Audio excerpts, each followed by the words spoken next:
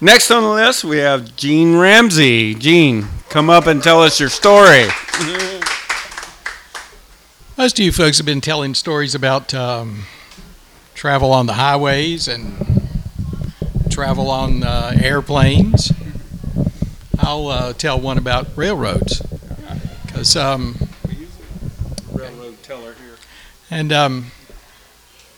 the railroads were the reason for Norcross being here. They had the idea for a railroad from Atlanta to Richmond before the Civil War, but the war sort of got in the way of actually doing very much on it. And then after the war, they started building it.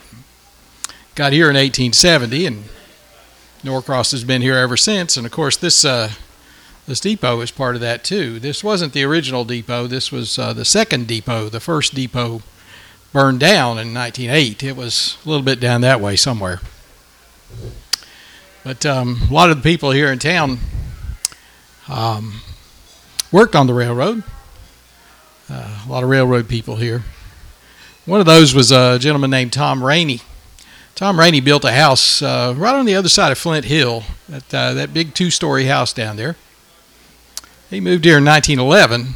He worked for Southern Railway and its predecessors for a number of years. He spent 53 years working for the railroad.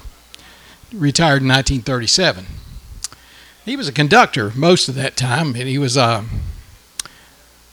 a good while he was one of the more senior conductors on the railroad, and he got to shuffle around presidents and people like that. But early in his career, he had a journey that he talked about. He was interviewed in the newspaper after he retired, and they asked him about what stories he had to tell about his time on the railroad, and he talked about how he liked the fact that the railroad was moving faster and faster, and towards the end of his career, they had heat on the railroad and things like that.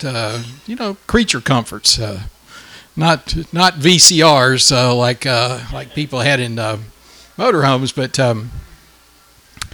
but he said things weren't quite so safe and comfortable early in my career. You see, early in his career, he was working on probably the Western and Atlantic. That goes, well, that's the state-owned railroad. The state built that in the 1830s, and he was on a train going up to Chattanooga, and he was a brakeman. Brakeman's a little lower on the totem pole. You work your way up to being a conductor, but you start out as a flagman or a brakeman. And he was on a freight train one day and riding on the back of it. And it was coming south down to Atlanta, and it crossed the creek going up Pumpkin Vine Hill. So it was going up this big grade, and as sometimes happened back then, some of the boxcars on the back, they didn't have really good connections, and some of them just got loose and started rolling back down the hill.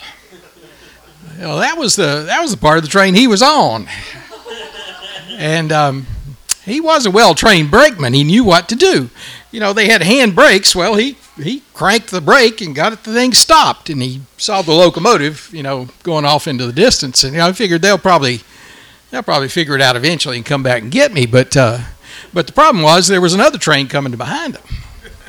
So he got his part of the train stopped and ran back down the track and wanted to flag down the train coming behind him. So he got out there and was waiting for the next train to come, running down that way, and he hears a noise and turns around, and he sees that while he'd gotten his train stopped, that brake didn't hold very well, so the boxcars were coming down the track toward him. The only problem was he was out on the trestle over the creek, and the creek was 50 or 75 feet down there, and here come these boxcars, and here he is, so he jumped down and was holding on the cross ties out there in the middle of the trestle while the boxcars went by, and after they'd gone by, he managed to climb back up on the track again. He said that was the most harrowing experience he had, and he probably lost 5 pounds in sweat that day, but he did survive that and worked for 53 years and was a well-known citizen here in Norcross for many years.